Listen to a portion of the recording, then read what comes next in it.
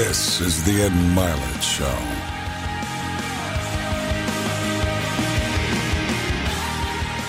Welcome back to Max Out, everybody. My guest today is Dr. Andrew Huberman, and he's a neuroscientist. His lab is at Stanford.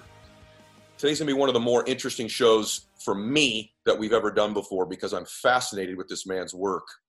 And he's unique because although he's a brilliant person, he's a neuroscientist, he speaks in terms that people like me can understand.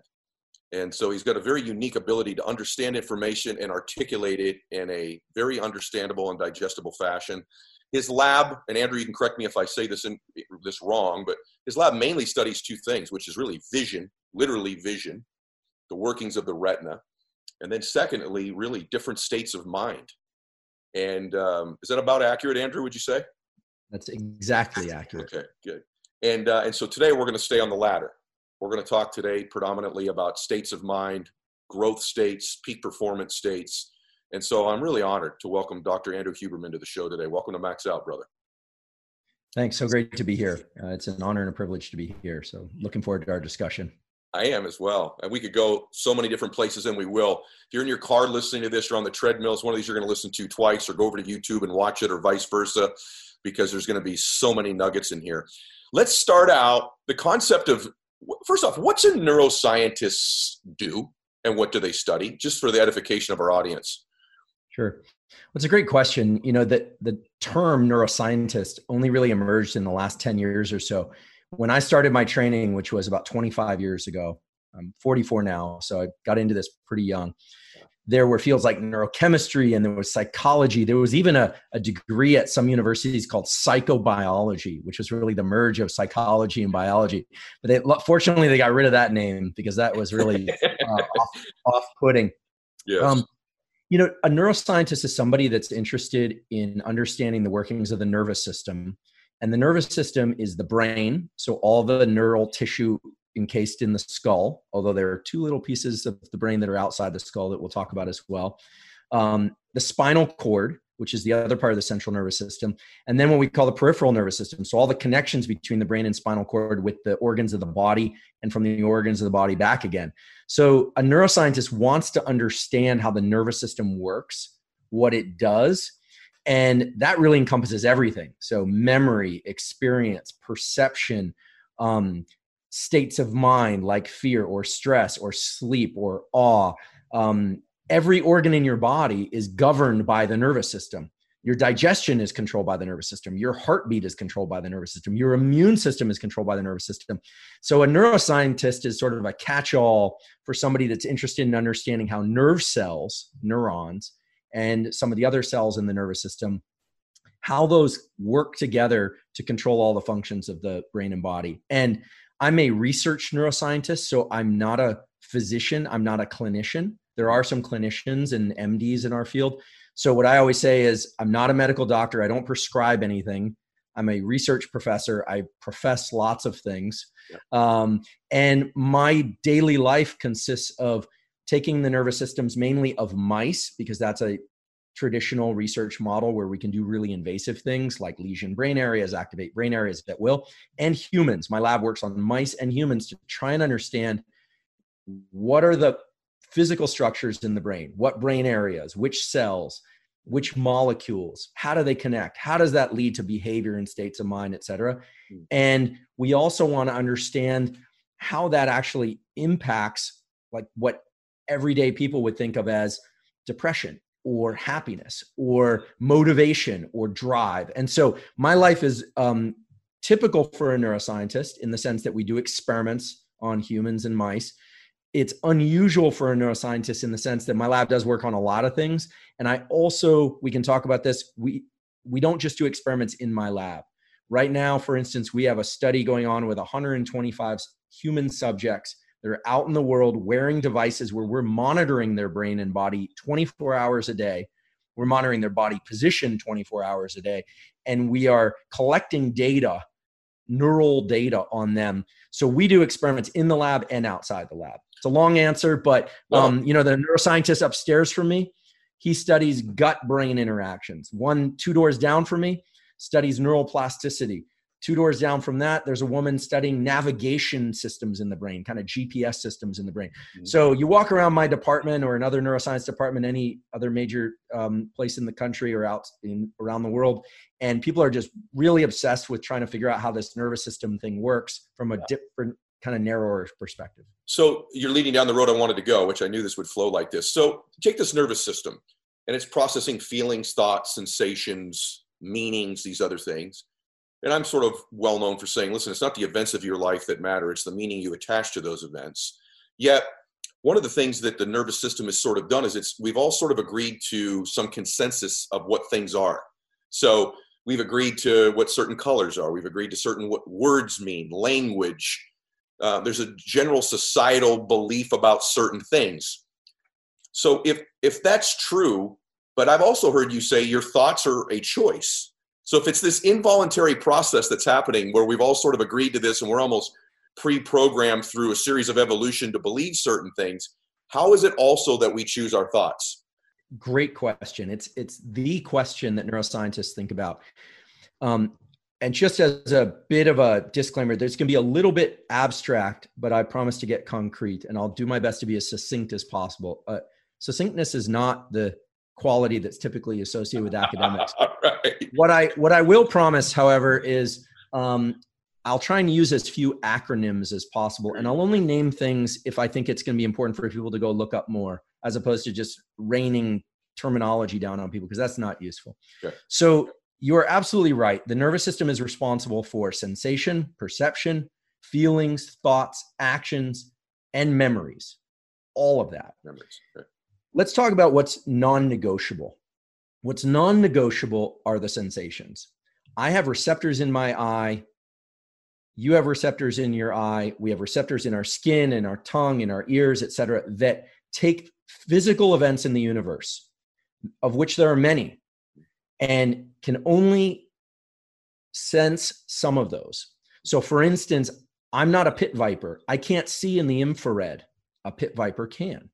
I can see in the infrared if I snap on infrared goggles, but if I don't do that, my eye can't sense those. So I can't sense magnetic fields. There are people that claim that they can sense magnetic fields. If they can, it's an unusual quality. It hasn't been shown very robustly in the lab. Turtles, on the other hand, navigate extremely long distances by virtue of magnetic fields. They are magnetosensing organisms. So the things that we can pull out of the universe and into our nervous system to work with, those are fixed entities. Now, a colorblind person, 1 in 80 males is red-green colorblind. They can't see reds the way you and I can. My dog is red-green colorblind. So there are some unusual cases, but in the absence of any technology, the sensations that we can detect are fixed. They are non-negotiable, as much as gravity is non-negotiable. We have to develop technologies to overcome them if we want to see into the infrared or see ultraviolet light, et cetera. Okay. Now, perceptions, feelings, thoughts, those are where it gets negotiable. Because, for instance, I can decide that the color of your shirt has meaning to me, like we're both wearing a black shirt, and therefore we must have met in a previous lifetime, and pretty soon I'd start to sound like a crazy person. Because the definition of psychosis or crazy is assigning meaning to something for which there's none, right? So we have to agree as groups or groups of individuals and societally what sorts of meanings matter. And that's where it gets very subjective. You know, we place value on the fact that somebody who commits a crime before the age 18 versus after 18, we call them an adult. But developmental trajectories are from birth to death, there isn't some cliff that, biological event as this person adult. So we could go really deep down this rabbit hole or not. But what we know is that sensations are non-negotiable. What we know is that societies and the way that we function as families and couples and in the workplace, they obey certain principles or rules of engagement that on average are adaptive for a given culture. Okay. So we meet, we say hello, we agree on these cultural things that because on average they're adaptive. Whereas if we met and we decided first we were going to fight, first of all, we both know you're going to win that. We're going to physically fight. And second of all, it's just not adaptive for the evolution of cultures, most cultures. There are circumstances where that's appropriate. So what's important for us to understand is that the human brain is very, very good at all these things: sensation, perception, feeling, thought, and action. It's also very good at two other things. One is interoception, paying attention to what's going on inside me, and exteroception, paying attention to what's going on in the outside world, and balancing the weight of one or the other in order to move adaptively through life. Now, and I'll just throw this out as one more kind of conceptual thing, but I promised I would make it more concrete as opposed to abstract. When we say it's adaptive, what we mean is that this neural machinery in our heads, literally, I've opened up a lot of skulls. I've held a lot of brains in my life. I teach neuroanatomy to medical students now for 10 years. I promise you, it's just meat in there, meat and some fluid. And so the neurons of the brain take sensations, and the only thing neurons can do, the only language they can speak, is to be electrically active at certain times and in certain sequences, like the keys on a piano. And it's this amazing thing, like it still inspires wonder in me when I think about it, that you do this, I do this, and we agree on some common rules of engagement that are adaptive. And it's what led us out of caves, hunter-gatherer cultures, technologies, the car, the plane, the iPhone. It's amazing. And I think the important thing to remember is that we are still in our evolution as a species. We are still trying to work out whether or not 10 hours a day with the smartphone is good or bad for us. We're still trying to figure out whether or not traveling to other planets is good or bad for us. What should we do about this COVID thing? Yeah. We're still trying to work this out. And the language that we do to work that out is neural language. Yes. And so I apologize if I made things more abstract than before, but you didn't. We just have to agree on some rules of a game. Just like if we're going to play chess, we need to set up some constraints. And so those are the constraints in broad terms. How do those, so good. So no, it's perfect, because I want to move it into like where we are in culture and also performance, just what you just said. And so I know what I teach, but I don't know that I always know why it works the way it does. So this nervous system, I'd like you to speak to, maybe it makes no impact, I have an assumption that it does, previous experience in life, and does the importance of something in one's life change one's sensory acuity to it? So what I mean by that is there's this great debate right now about racial and social issues. And so I've wondered if someone has not had an experience with something, that they literally perceive sensory-wise less of it. And if they've got a history of some sort of a situation with a racial issue or a sexual abuse or something like that, that they see or feel more of it because it's important to them. And perhaps that's why there are certain things in society we can't come to a consensus on, because importance in previous experience may change the way in which we gather this information. And on the other flip side of that, is that also then true to program yourself to win? That when something is important enough to you, you begin to see, feel, and hear things that will lead you towards those particular goals that you wouldn't see if it wasn't important in terms of your sensory acuity or your nervous system picking up on it? Or are they not correlated in any way? Can you speak to both of those? Sure. Again, a great set of questions. So a moment ago, I mentioned that, we have this interoception, which is really just paying attention to what's going on internally. Like I could stop now and think about how my stomach feels or my breathing, or, really go internal, or I can be externally focused. And that's what the nervous system is doing. The nervous system has some very basic jobs. It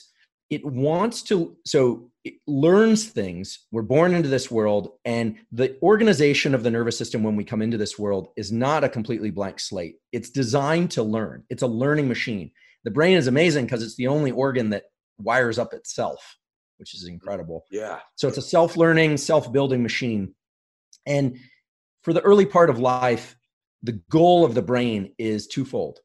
One is to maintain all the housekeeping stuff, keep the heart beating, keep digestion going, keep breathing going, at a minimum to keep the organism alive, to keep us alive. And then it wants to learn things that are specific to its environment and learn the rules of these sensations. Objects fall down, not up, right? Mom walks in the room, she leaves the room, she comes back on average, or doesn't, or learning these rules, contingencies, and then passing those off to reflexive parts of the nervous system.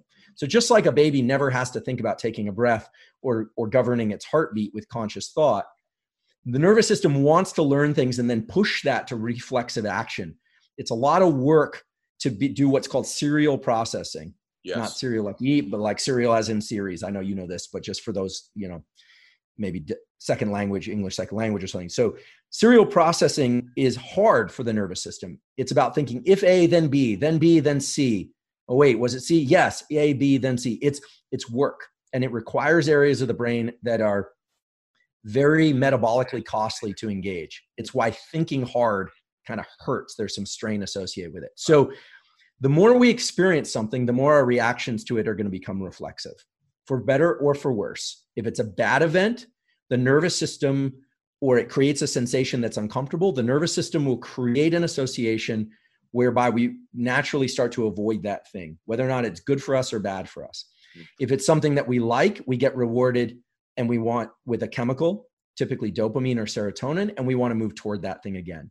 And that illustrates the other key feature of the nervous system that I think will help simplify some of this kind of overwhelming number of things that the brain can do and how it can do it, which is we have in our brain a few chemical systems that are called neuromodulators. They're not responsible for the communication between neurons. What they do is they modulate or change the likelihood that certain brain circuits will engage and other ones won't. And they fall into very specific categories. The most famous of these is the neuromodulator dopamine. Yeah. Dopamine is released anytime we experience something we really, really like, but under very specific conditions. Anytime we are moving towards something and we think we're on the right path, dopamine is released.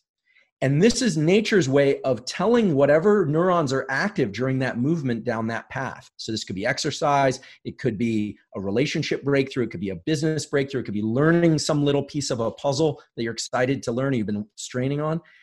It tells you more of that, more of those neural symphonies or neurons being active in the way they just were. Whatever you were doing just there, more of that. So it sends you down this path. And dopamine is very misunderstood. People think dopamine is about getting the reward. Dopamine is about sending you toward the reward. Think of it like a jet propulsion system. Wow. Right? It's not just the finish line. It's a jet propulsion system. And every animal needed that. An animal I got to jump on you. I just got to jump on. I'm going to give it back to you. I just got to say something. I think it's one of the most significant things ever said on the show, honestly, and it explains my own life experience or my relationships. I want you to hear what he just said, everybody, that you're getting more dopamine on average in the pursuit of your dream and your goal than you actually do with the attainment of it. And that maybe there's a little key here to, if dopamine's sort of a happiness drug, right? If you want to call it that. Makes you feel good. Could it not possibly be true that one of the keys of happiness in life is the pursuit of something great, the pursuit of growth, and that's the key, that you don't have to achieve everything in order to give yourself the gift of happiness. I didn't mean to interrupt you. It's just, that's so freaking significant, because I think a lot of people sort of cheat themselves from just the pursuit, because they think, well, I'll only be happy when I get there. I'm not qualified. I haven't read enough. I don't know enough people. I don't have enough context. And they stand still and they're not happy. And what they're missing is the science that tells us, actually, if you just begin to pursue this and show some progress towards it, that you're going to get that happiness you're seeking that you think you will only get when you get there. Correct? Absolutely. Absolutely. And I'm so glad you bring this up, because, there's some concepts from psychology that we can start to weave into this. I can give examples from evolutionary biology. An animal that's thirsty goes out looking for water, and when it finds that first drop of clean water, dopamine is released. But maybe that's not the big lake that it needs, but that's going to tells it it's on the right path, and dopamine naturally causes neuroplasticity of whatever brain circuits were active previously. So it says, hey, whatever I did to get to this point, this milestone, not the finish line, that is something that I might want to repeat reflexively in the future. I might not want to have to work so hard to do that. Now, the cool thing about dopamine, many cool things about dopamine, and then it has a dark side. And we should talk about the dark side, because even if, and of course, the dark side can be associated with drugs of abuse like cocaine and things, but actually there's a even more sinister dark side that I think a lot of people fall into this trap. So The great things about dopamine is it rewards us and it gives us energy. And when I say energy, I don't mean glycogen, I don't mean glucose, I mean neural energy. And the reason is effort of all kinds, whether or not you're writing with a pen, whether or not you're racing uphill with a weight vest, or whether or not you're, slogging it out through any discomfort, is generally associated with the neuromodulator adrenaline, also called epinephrine. Okay, so adrenaline in the body it's called adrenaline in the body. It's released from the adrenals. And then epinephrine in the brain is released from a couple places, but there's one particular place for the aficionados. It's called the locus ceruleus. It's in the brainstem. It wakes us up. It gives us a sense of urgency, and it's about effort. And it doesn't care if you're doing something out of love or out of hate, out of revenge. It does not care. These are neurochemicals, and they don't care about you or your life experience, but they are in your brain, and they are the engines. Okay. Wow. Now, the cool thing is, it gets you going, and it's the effort molecule. But the problem is too much epinephrine or adrenaline eventually triggers literally a quitting circuit. There was a study published in 2019 which showed that for every bout of effort, a bit of adrenaline or epinephrine is released. And once those accumulate enough times, it's like spending money on an account, a set of cells in the brain, they're called glial cells, activate, and they turn off voluntary control. This is the reason why if you're running, you eventually might just say, that's it, I give up. It's the despair moment, and it's a chemical moment. Now, we could go deep into that, but the important thing for now to understand is that dopamine allows the brain and the body to tolerate higher levels of epinephrine and to continue in effort, as well as pushing down that level of epinephrine. You've experienced this before, Ed. If you've been working really, really hard and it's just, or something's just terrible and you feel like you can't continue, and someone cracks a joke, instantaneously you have more levity, more energy. That couldn't have been liver glycogen or anything kind of in the body. That was neural energy. That was dopamine. Likewise, if you suddenly have the moment where you think you're at a breakthrough, not a falsely created belief like, oh, I'm performing well when I'm not performing well, but you have a breakthrough like, oh my goodness, I think I'm onto something. Yeah. You feel that more energy, and that's dopamine in action. And the beauty of dopamine is it's very subjective. Okay. There are chemicals that will release dopamine in the body, but it is very subjective. And so I always like to give the example, people always say a journey of 1,000 miles starts with a single step. How do you eat the elephant? One bite at a time. But what's missing in those common phrases is that the key is to reward each bite subjectively. Or let's say you're full, so to speak, metaphorically speaking, you can't put it in more effort. If you subjectively reward and you say, I'm on the right path, effort is the path. And you start to tap into these systems, you develop what my colleague at Stanford, Carol Dweck, coined growth mindset, which is not just the belief that you can be better, but growth mindset at its core is about deriving dopamine release from the effort and strain process. It's about enjoying friction. And this is what people like you, David Goggins is a famous and shining example of this. And there are others as well, of course. So dopamine is your best friend in mitigating or making sure that the effort process is not self-limiting. And you have to regularly dose your behaviors and your thoughts with this dopamine association. And people get very hung up on this. They're like, wait, how do I know if I'm doing it right? Well, it's a skill you have to learn in your mind, because thoughts are spontaneous. They are like pop-ups on a poorly filtered internet, but thoughts can also be deliberate. I can decide to tell myself, look, I'm straining, but I'm going to reward this. I'm going to tell myself I'm on the right path. And the brain and the body don't know the difference. And this is not lying to yourself. This is not saying, oh, I'm really back on my heels, I'm performing poorly. It's not telling yourself you're performing well. It's telling yourself that performing itself, the verb effort, the verb of performing, is what you want to reward, not the noun. Gigantic. I got to jump in again. Gigantic. Because one of the things that I teach the athletes I work with are the business people. And I love understanding why even more. But one of the things that I've noticed is people that continue to make an effort are intentional about acknowledging that effort to themselves. and you call it giving self credit or celebrating. So this is really critical, guys. If you've heard me say this before, Andrew's telling you why it works. The bottom line is that as you're making these effort deposits, it's being intentional and aware that you're doing it. Giving yourself credit for a real thing you're doing gives you this dopamine reward, and you continue to move forward. I want to go like 11 hours with you, bro. But I think I always want to pull out, like unpack, how's this application to the performance piece? And again, you athletes that are out there listening to this, that are doing this one more that I teach, when you do the one more, it's reminding yourself, I just did one more. Maybe you didn't lift more weight today. Maybe you didn't run faster. Maybe you missed 35 putts. But that effort deposit and that intentional acknowledgement of the effort reward is so critical in confidence, in happiness, in progress, as he's told you. Can I unpack another piece and ask a question about that? Please. No, and I love your synthesis of it because, yes, please. Okay. So you said something earlier, but I don't want to move past, because you hear people talk all the time about habits and rituals and, and that's like this vogue thing to talk about, right? But you said something earlier, but I want you to, if you would just explain again.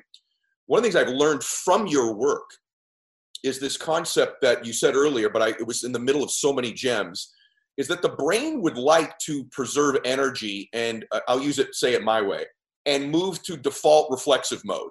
So as many things as it can process and just default to reflexive mode, rather than effort mode with critical thinking and adjustment, it will do. So your brain is constantly trying to find ways in situations and circumstances you're in to default to what you do reflexively. Okay. So would that not mean then, Andrew, that those things you do reflectively, called habits and rituals, better serve you, or you'll default continuously to the reflexive mode of drinking or laziness or the video game or Instagram? That's a reflective default mode.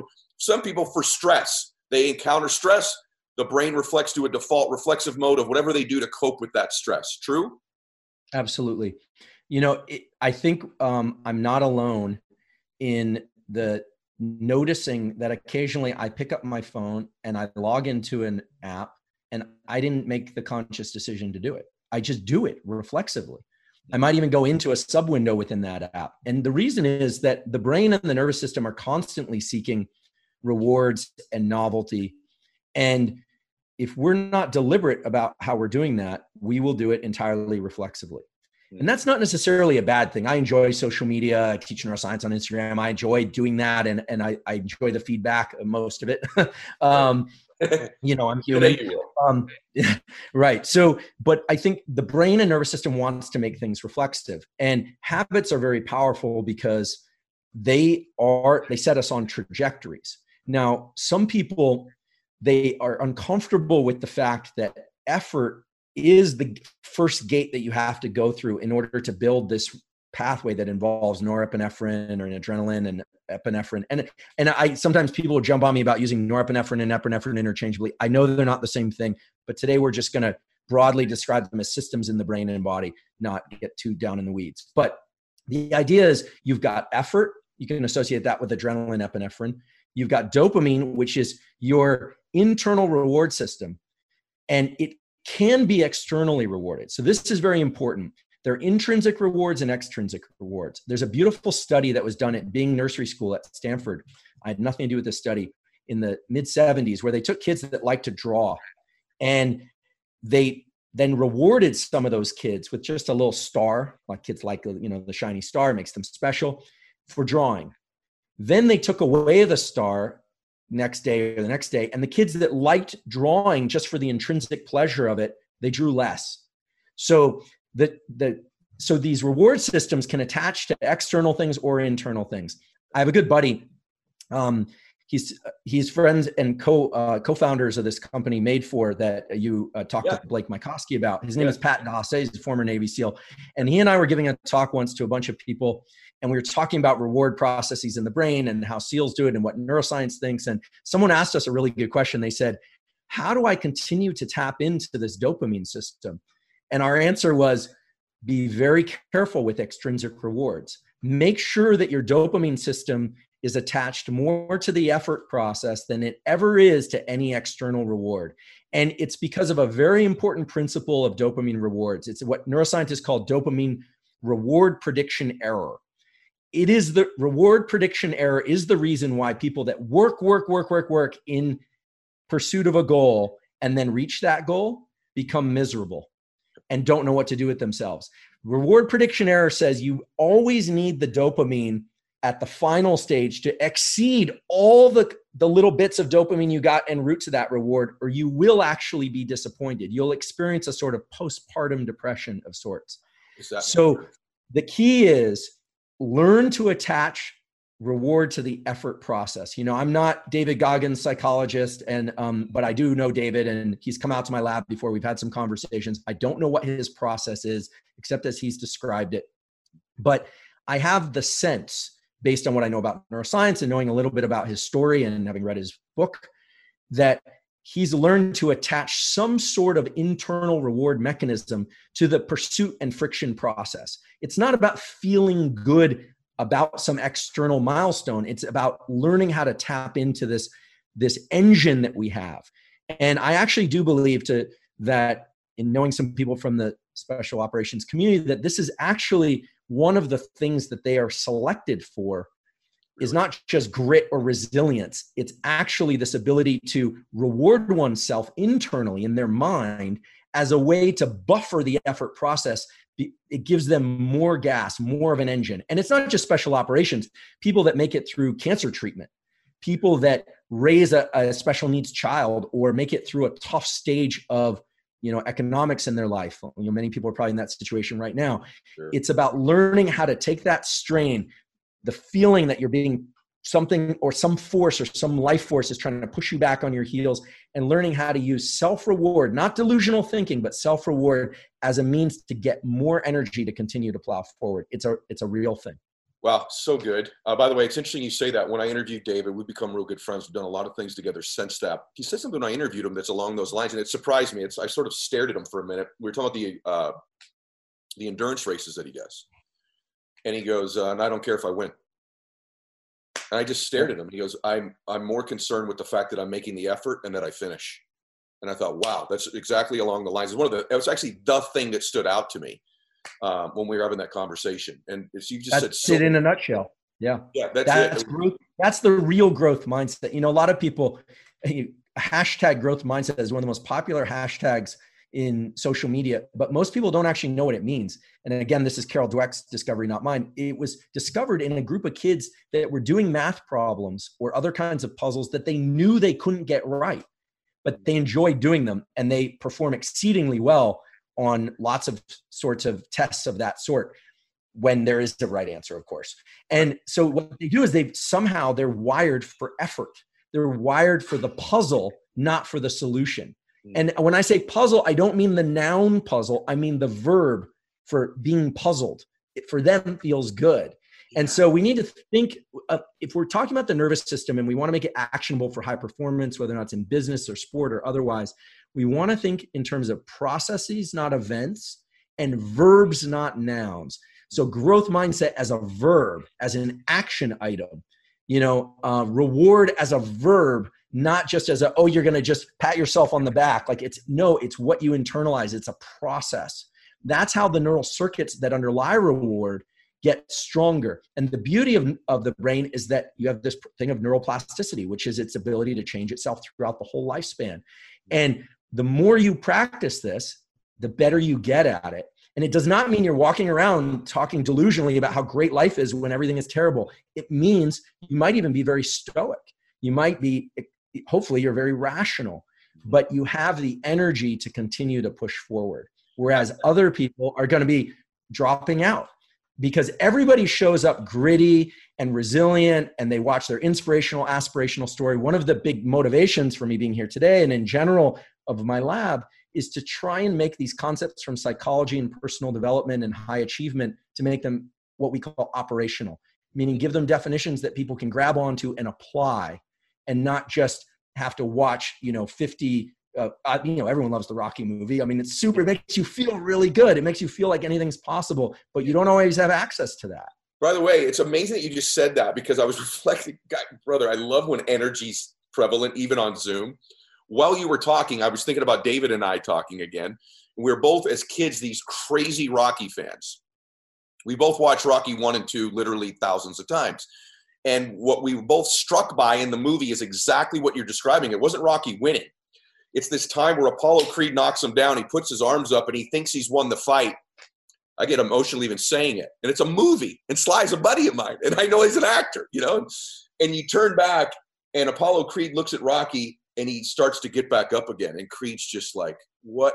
And the inspirational aspect of that, Rocky wasn't winning, was the effort deposit, was the pursuit, right? And so, guys, if you've ever heard about this before, like this is scientific proof that you've got to be giving yourself the reward for the effort deposit. Now, one of these things about neuroplasticity that I want to talk about changing, like I think there's a lot of people listening to this, brother, who go, look, man, I've just not had any winning streaks. You know, I've not learned to win. One of the reasons that what Andrew's saying is so important is I think we're conditioned as young people that the dopamine only comes when we hit the home run, when we bring home the A. That's when mom and dad are proud of us. That's when we got the dopamine hit. And there was not a lot in the raising of children. And those of you that have children should be thinking through this. If what Andrew's saying is true, how critical it is that you begin to show rewards for effort with your children rather than just the recital, rather than just the performance. I think of Tiger Woods, the greatest winner in the history of golf. And what does he usually say? I'm just trusting the process. Even when he was going through swing changes, he got the hit from the process. He doesn't even talk about winning, even though he's been the greatest winner. What does he always say? I want to put myself in a position on Sunday on the back nine where I've got a shot. That's what he says. Yeah. So if you're looking he's for a great example. Sorry, I didn't mean to interrupt. No, go ahead, please. You know, Tiger was at Stanford, right? I think it's interesting. We used to, because I grew up in this area, I used to go watch him drive. And I'm not a golf player, but it's super impressive. What's interesting, and I think we could validate this. I don't want to put out things that aren't true, but what I heard was that, there was discussion about him collecting an honorary degree and he actually declined it. I heard this too. Yes. And that's really interesting. It speaks exactly to what you're saying. So the reward process, again, I know I said this earlier, but the reward process is critical. We need to reward our efforts, but we need to make sure that our internal rewards, the ones that are milestones and put us on our path, the ones that are associated with effort, are greater than the external rewards that we ever give ourselves. This could be about going out and buying yourself, I bought myself the truck I always wanted when I got tenure. I did. But really, we have to be careful with external rewards, because if you want to continue to perform well, you have to foster this internal reward mechanism. That's what's going to allow you to continue to perform well. Okay, and so no external reward. That may now have become my favorite thing we said on the show too, because this external thing, the reward, is an element of the social media world that I do think has some danger to it. I just want to stay on one point. I know I interrupted you again. I'm sorry, because we're on Zoom, guys, so there's a tendency to do this a little bit more. But the question comes up, can I learn to win? And I've looked for evidence that somebody, a being, can actually be reprogrammed to win. And I think I kind of found it in something you talked about, which was, would you mind sharing with them the story of the two mice in the tube? And how I'll just let you tell it, but if you're listening to going, can I ever learn to win? Can I change my current way I am? Because the neuroplasticity is a fact. It's a complicated word, but for the sake of your belief, everybody, this story I think will give you some hope. Ironically, I'm using the story in a different way than you've told it before, but I think you know where I'm going. Tell them about these two mice in the tube and how one was changed by just winning once. Yeah, so there's a classic experiment in behavioral biology called the tube test, where you take two mice, you put them in a tube, and they try and push each other out. They fight for that tube. And one mouse inevitably pushes out the other mouse. The one that stays in the tube is the winner. The one that got pushed out is called the loser. What's interesting is that if you take those same mice and give them new competitors, the one that won has a much higher than chance probability of being a winner the subsequent battle. Let's call it a battle. The loser has a much higher probability of losing. Now that's the first experiment. And you go, okay, well, winners become winners, losers become losers. But it's actually far more interesting than that. Because if you take the loser and you put him against even a known winner, and you push the loser from behind, the loser becomes the winner and the winner becomes the loser. And even if the effort that the loser that became the winner exerted wasn't their own, right? You've got a human pushing with a stick on this little mouse. So the important thing is the third experiment, which only arrived a few years ago. This is an experiment that was published in the journal Science. Science and Nature are our Super Bowl and NBA championships of science. Very 99% rejection rates, very stringent, thoroughly peer reviewed, not just any publications. A laboratory, not mine, unfortunately, did the experiment where they monitored the brains of these mice while they were engaging in this tube test battle. And they found that there was one brain area, it's a sub-region of the prefrontal cortex, not the whole prefrontal cortex, that's more active in the winner and less active in the loser. So much so that if you chemically or electrically activate this brain area in the loser, that loser becomes the winner. If you quiet this brain area in the winner, or an animal that's about to win, it suddenly becomes the loser. So you say, what in the world is this brain area doing to the body and to the psychology of these mice? Now, we don't know the psychology of the mice, but they did do some important controls. And it's not testosterone. Although there's a testosterone increase associated with winning, it is not testosterone in the moment. It's not cortisol. It's not any of the other normal things that you might think to look to. It's not muscle strength. It turns out that stimulation of this brain area that causes winning is associated with increased anxiety, effort, and adrenaline. And all it does is it converts that anxiety into more steps forward per unit time, literally just steps forward. So if you take this brain area and you quiet it for a given level of stress, the animal backs up a little bit more or pauses a little bit more. If you stimulate this brain area for the same amount of stress, the animal advances a little bit more as opposed to pauses or backs up. And the thing that's really key to take away from this for everyone's individual lives and goals is that if you really think about it, you always have only three options. You can either be stationary, you can back up, you can retreat, or you can go forward. And you want to move forward in an adaptive way. You don't want to walk off a cliff or do something stupid financially or physically, but anxiety and stress and what we call autonomic arousal were designed to move us. They create a sense of agitation and discomfort for a reason, but it wasn't just designed to move us to run and hide. It was also designed to move us forward. And a lot of people take the agitation, the fear, the anxiety about starting something new, and they try and work with that and push down on it. There's just so much in our culture that's about trying to get homeostasis, a word that I really despise, that homeostasis and trying to get back to this place of calm or flow so that they can move forward. And what they don't appreciate, what people haven't been told because the science is very new, is that all forms of adaptive behavior in the animal kingdom and in humans, whether or not it's with the mind or the body or both, involve a fairly high level of stress and anxiety that was designed to move us forward. And it doesn't have to be just competition and battle. This could be writing your book. This could be finding the mate that you want to find, a life mate. It could be any number of different things that you're going to pursue. There's always anxiety associated with that. And trying to bypass that could actually represent the failure of our species. I actually worry that if humans keep seeking for these comfort zones at the outset of effort, we could actually devolve as opposed to evolve. Wow. And if I don't want to get geopolitical, but if we look at countries right now that are hard charging toward higher status in the world, like China, they embody this in their social psychology. The United States, and I'm a patriot, so I'm going to just speak from the heart here, was founded on the idea that we do this as a culture, as individuals. And it's not about being ruthless or being unethical. It's about taking the notion that it's not supposed to feel good at the beginning, folks. It doesn't feel good for any animal. It's not supposed to feel good for you and me. And I will balance this with something about restoration and recovery of this process, but it's so vital. And I think it's why the movie Rocky, why cancer survivors, why the Rosa Parks story, why David Goggins, why these stories evoke such a deep sense of inspiration in us is because it's as tapping into something as vital and primitively important as thirst or hunger or the desire to mate. It's at the core of how we got to where we are. And it's at the core of how we're going to move forward.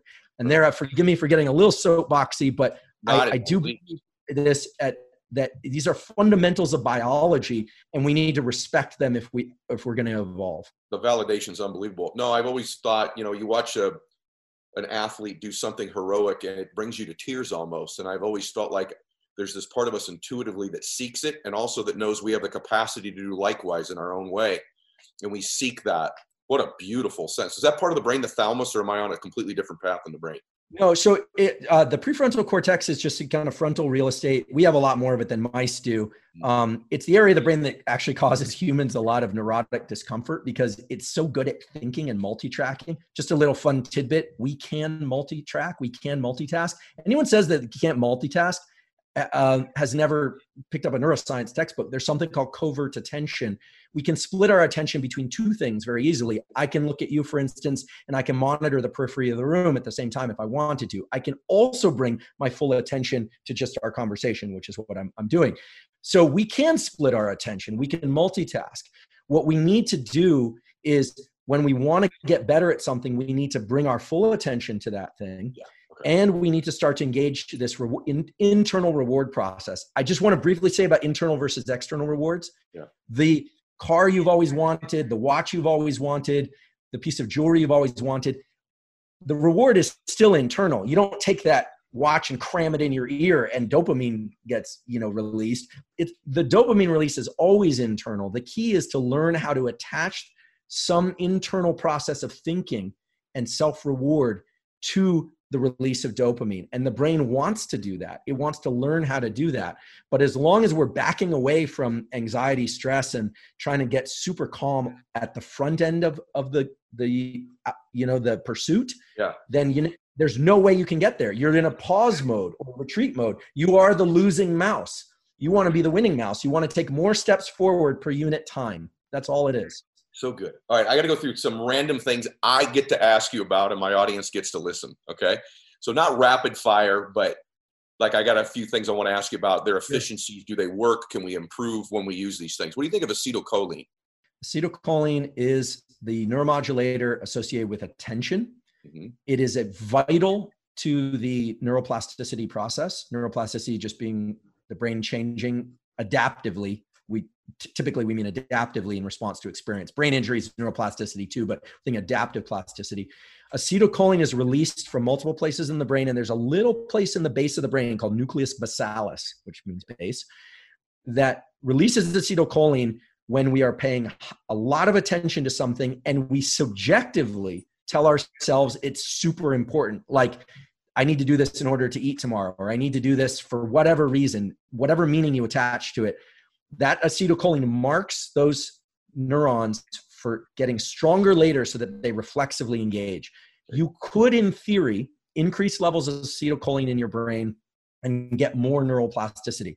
There's a very famous Nobel Prize winning neuroscientist who choose Nicorette specifically for this purpose because Nicorette stimulates the nicotinic acetylcholine receptors. I don't recommend smoking. Some people smoke to accomplish this. It's a double-edged sword, though, because you want to increase acetylcholine primarily through thoughts and behaviors and bringing focus. And I can explain how to do that. You actually want to bring more visual focus if you're sighted, or auditory focus if you're non-sighted, blind individual. But you want to bring more visual focus to what you're doing, which will bring more acetylcholine to the particular synapses and brain connections that you want to change. And that doesn't require ingesting anything. Now, if you ramp up the levels of acetylcholine in the system using a supplement like alpha GPC or a choline donor of some sort, there's some breakdown in the gut, but there are increases in acetylcholine and activation of these nicotinic receptors that can enhance the plasticity process. That's a real thing. And, the nootropic space is kind of an emerging space about smart drugs and things like that. I think I always say, start with behaviors and thoughts, because those are in your power. That's where the real power is. Then nutrition. There are ways to increase acetylcholine. Typically, meat and nuts in particular can increase acetylcholine. Doesn't mean eat 3 ribeyes, because then you'll just pass out from fatigue. Too much blood in your gut. But then supplementation can be a positive force in this. Then if there's a clinical need, or if it's in your, I'm not a doctor, so, drugs, right? There are prescription drugs that can do this, and people do that for treatment of clinical disorders, and Alzheimer's in particular, to bring more focus and memory. So acetylcholine is really the molecule of focus, and you want to have focus when you are trying to engage plasticity or learn anything. You need alertness and you need focus. You need urgency and focus together. And if you're too stressed, you won't be able to focus. You need to bring that urgency level up, but then you just dial it in. And if you want to get better at focusing, do what the experts do. Put a little crosshatch on a piece of paper across the room and gradually extend the amount of time that you can focus your visual attention on it.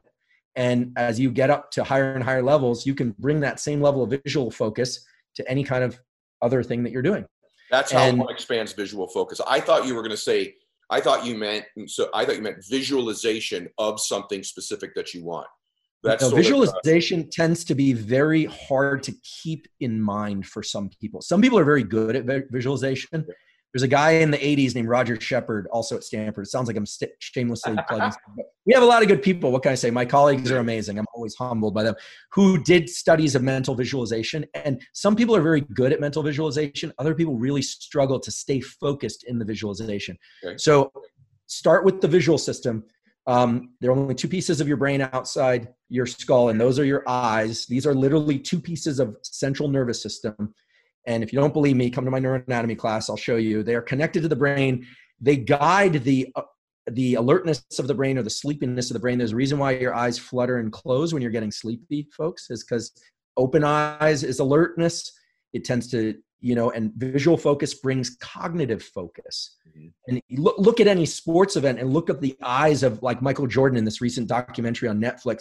He's just totally dialed in visually. Right? Now he can expand his gaze when he needs to pass the ball, but visual focus drives cognitive focus. So good. Okay. So staying on that topic, you're going down my list here.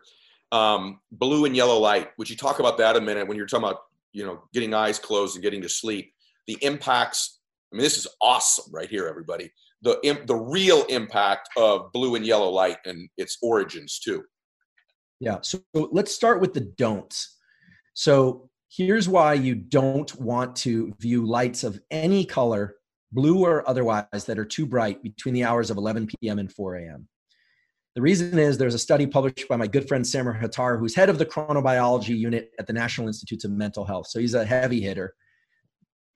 He found that blue light and bright lights of all kinds in the middle of the night, if you look at them too often, there's a neuron in your eye that signals to a brain area called the habenula, Habenula, that literally suppresses the amount of dopamine in the brain and gives depressive-like symptoms and impairments in learning and memory for about 2 days that follow. Now, if you look at some light once in a while in the middle of the night, you go to the bathroom, no big deal. But if you're up in the middle of the night and looking at lights of any color, not just blue light, and those lights are bright enough, you're going to suppress your dopamine levels, and it can lead to bad places. So on average, try not to do that. If you're a night shift worker, you might want to use blue blockers.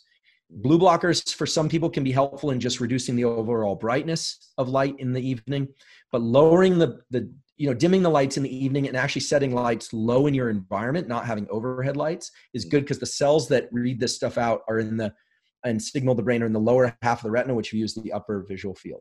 So that I suggest to almost everybody. The flip side of that is during the daytime, in particular within the first hour of waking, you want to get as much bright light stimulation of the eyes as you possibly can.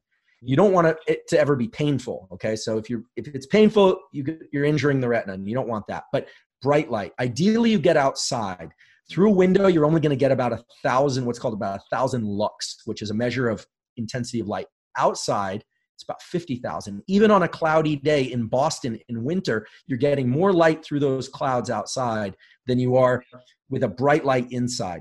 And it's very important because early in the day, your brain needs to wake up. Your whole system, your biology needs to wake up. And it does that by releasing cortisol in a bump early in the day. That's a good cortisol release. And it sets a timer so that melatonin, which is the sleepy hormone, comes on about 16 hours later.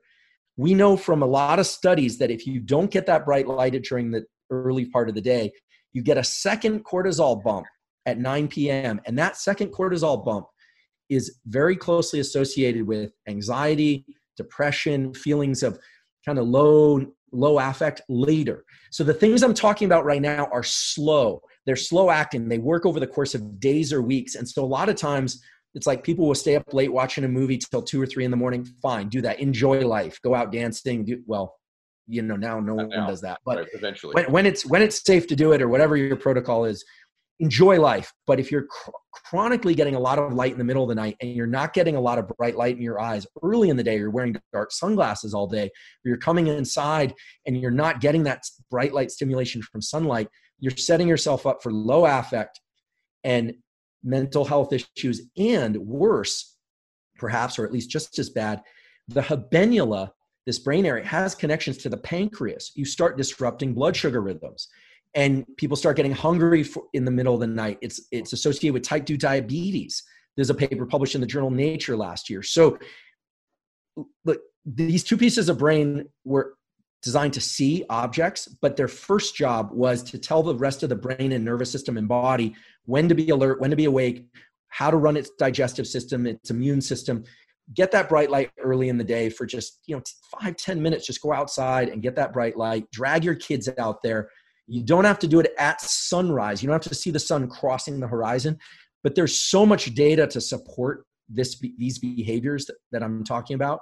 We're talking dozens, if not hundreds of studies supporting this stuff. So good. Totally cost-free, right? None of this involves buying anything, but it does require some discipline. Yeah. I got to tell you, hello everybody. I told you, and we're going to go longer than I normally go because it's too good. So can I keep you for a few more minutes here? Because you bet. We'll go as long as some of Andrew's work that impacted me was about a year ago, guys. I'm always looking for what's my little millimeter edge that could improve my wellness, my happiness, my performance. And just, I'm addicted to understanding me, like many of you are that are listening to this. That's the most fascinating part of talking to Andrew, is I feel like I understand me more.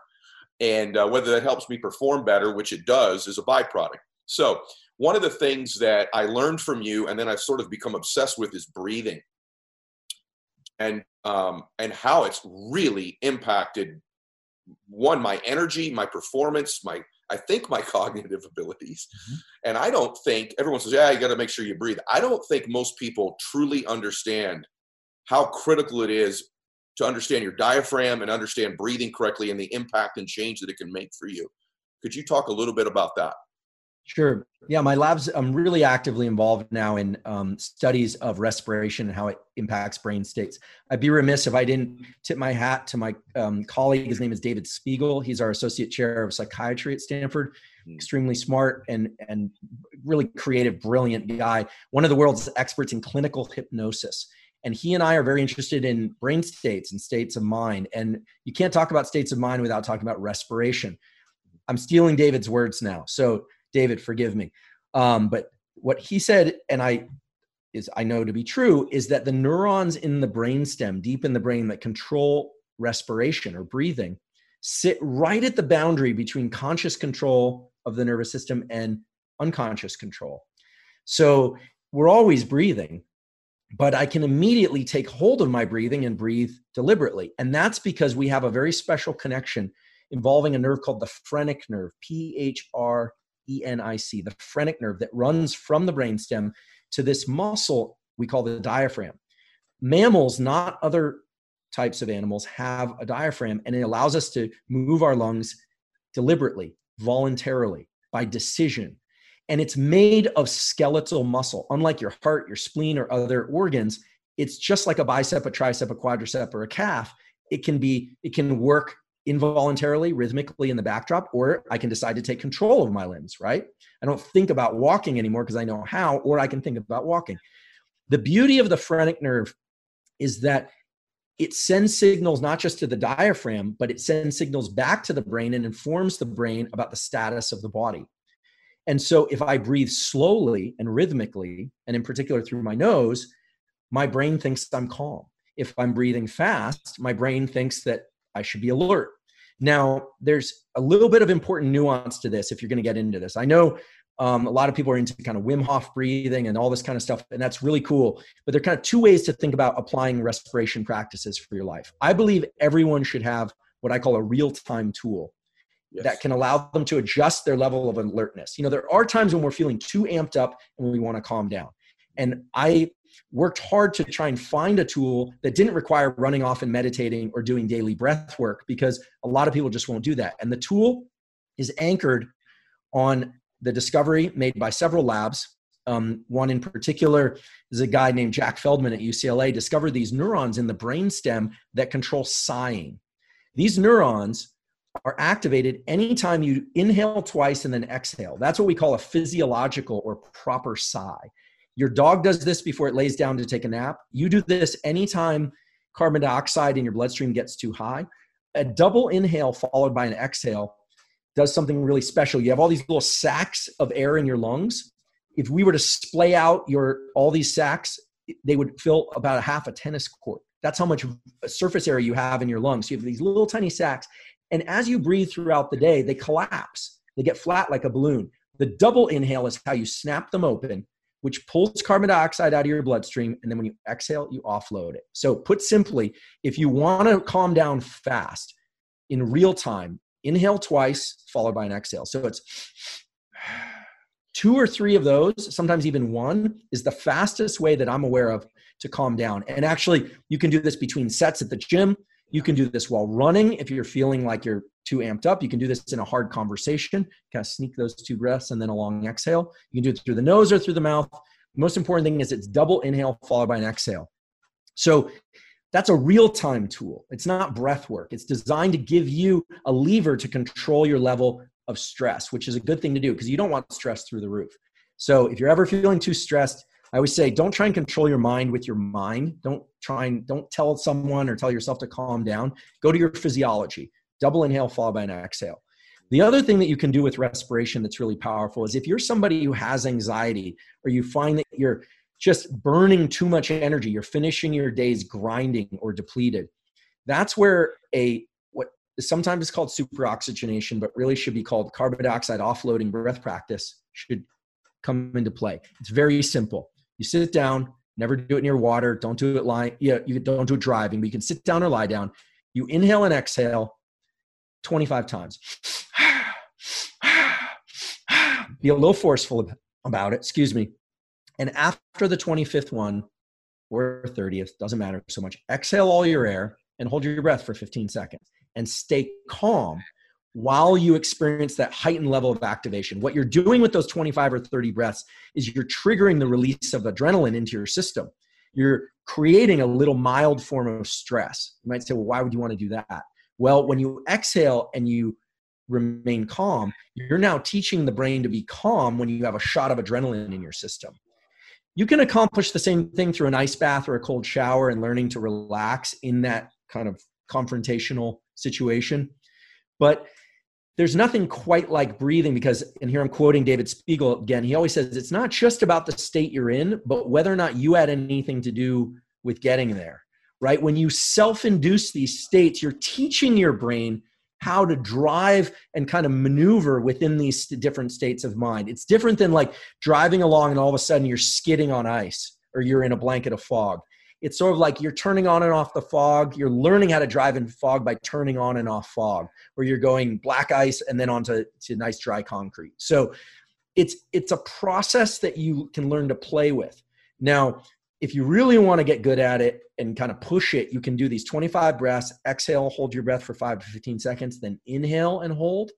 But you have to be careful. If you have cardiopulmonary issues or heart issues, you definitely want to talk to a doctor first because it does build up a lot of pressure in your system, but that will ramp up the intensity more. And so what this is really doing is it's increasing your threshold for what you consider stressful. It's self-induced stress inoculation.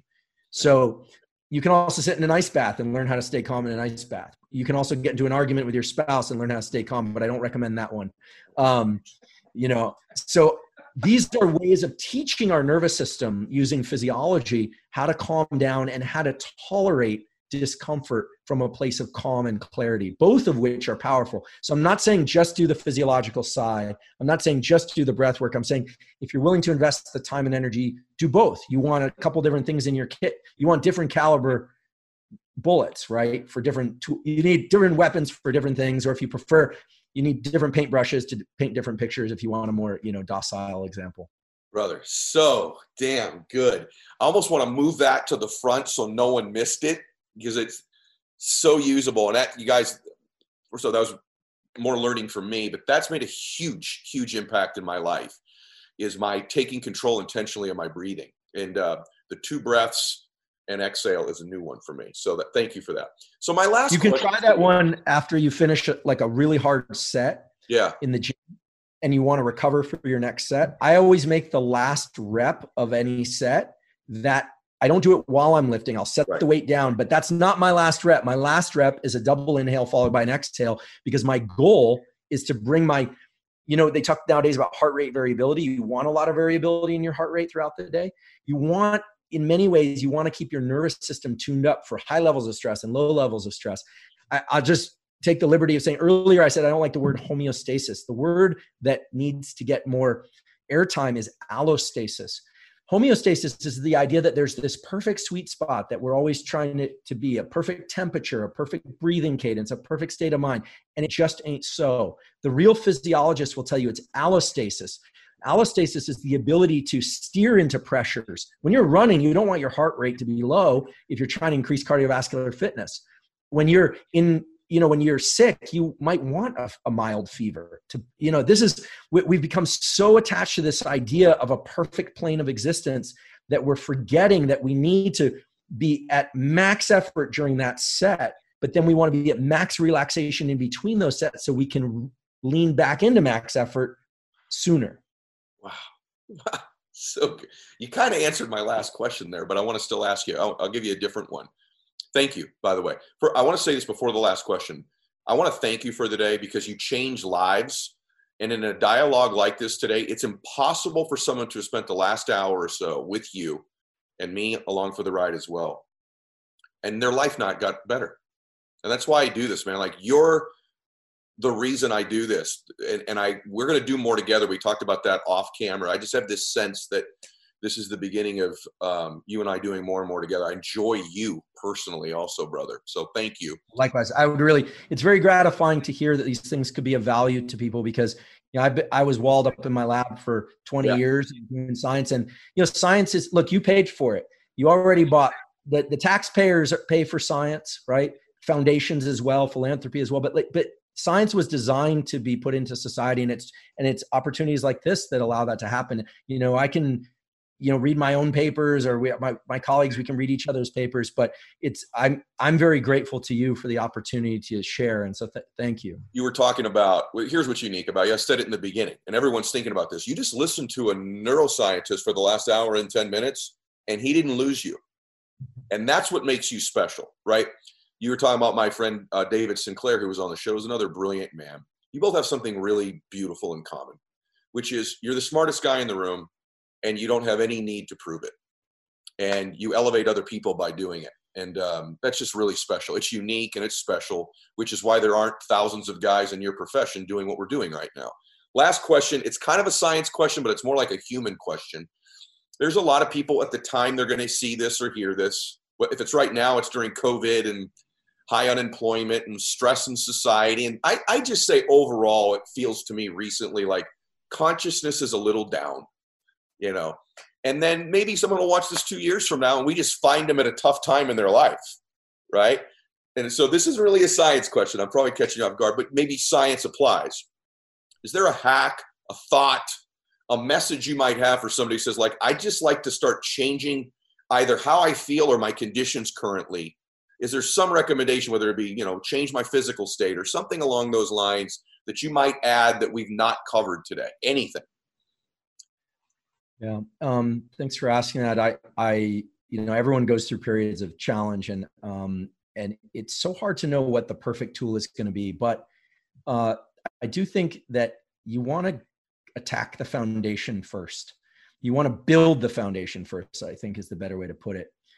The reason you want to go at the foundation first is because it has the capacity to change everything else. And so here's what this is going to be more of a synthesis than a specific new tool.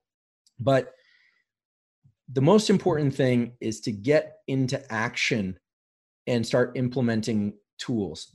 The ones I talked about today, hopefully, but others as well. One of the things I really enjoy about doing work with the military and special operations community is they're very action oriented. They do the stuff. They don't always decide to stay with it. If they find it doesn't work for them, they move on to something else. They keep searching, but they're very action oriented. So we have to lead with action. And, I said, nervous system, sensation, perception, feeling, thoughts, and behaviors. That's what it does. Memory and other stuff as well. But you can't sit around waiting to feel ready or feel the perception shift. Behaviors are the way that you shift your perceptions, and the rest of it will follow. And so, because for some people that feels like a mountain and they're way down at the bottom or even down in a pit, the key is to take very small behaviors like 1 minute of sunlight or getting outside, even if there isn't sunlight, first thing in the morning.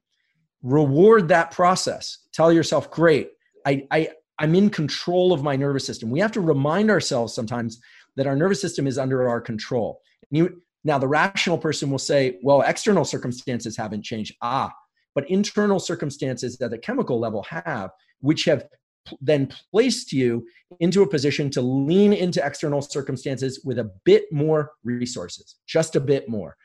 People are desperately trying to find the inspiration, the source of love, the meaning to do it.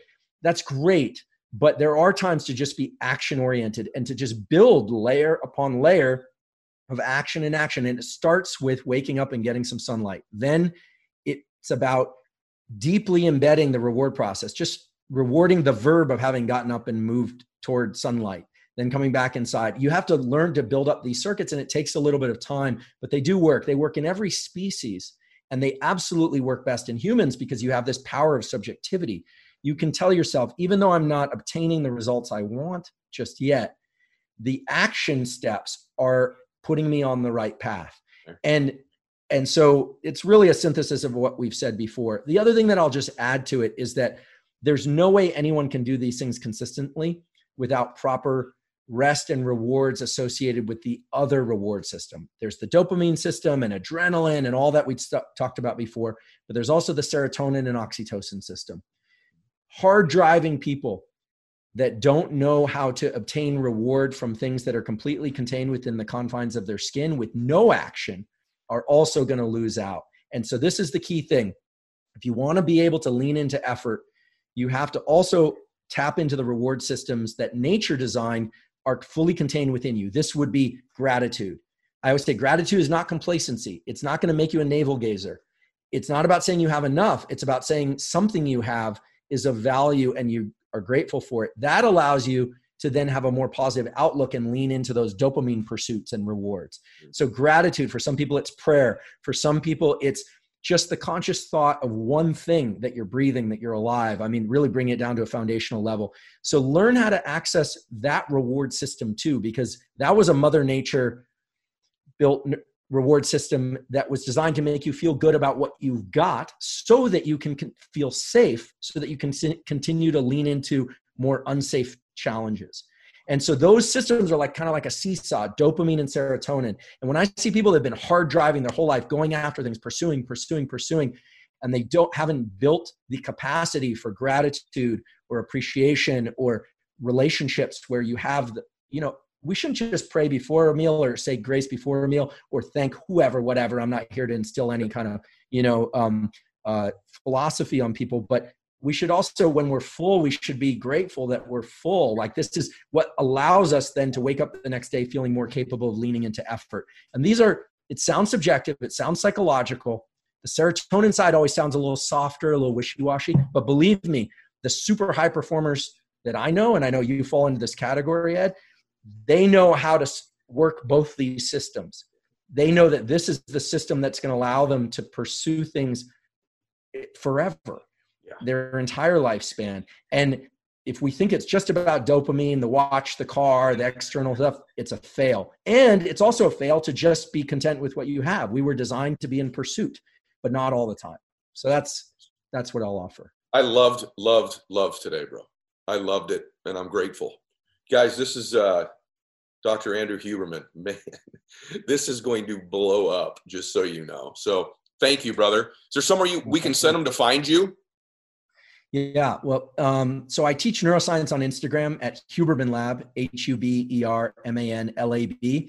I don't do it every day, but I try and put out some tidbits about neuroscience, many of which are actionable. I sometimes announce studies there where we look at people's physiology out in the real world who are doing breathing stuff, and we actually pay you to do that. The subjects in those studies, I announce those on Instagram from time to time. We'll have more on that soon. And in general, if people want to learn more about the science, like really go down in the weeds of the papers we publish, they can look at hubermanlab.com. But really, the Instagram is where I'm updating things. And I want to say thank you for having me on today. I really enjoyed the conversation. I realized I was doing most of the talking, and so forgive me. Hopefully, we'll get the opportunity to sit down sometime and I can learn more about you and your practices and your philosophies, because I'm always eager to learn. Thank you. I wish it would be reciprocal and equal, but it won't be. So you guys also can find me on Instagram as well. And every day, follow me there and participate. When I make a post every day at 7:30 Pacific time, 10:30 Eastern, and then something commences called the 2-minute drill. You got 2 minutes. If you make a comment, I pick a winner every day. If you miss the first 2 minutes, just make a comment on my 5 posts a week every day at some point, doesn't matter what time, and comment other people's comments. I pick people to get coached by me. They meet my guests. Copy of my book, Max Out Gears. I've had people fly on the jet with me, come see me speak. It's just really cool stuff. It's called the Max Out 2-minute drill. Bottom line, comment on my post on Instagram. Okay, everybody. Andrew, thank you for today. God bless everybody. Continue to max out your life. Share the show.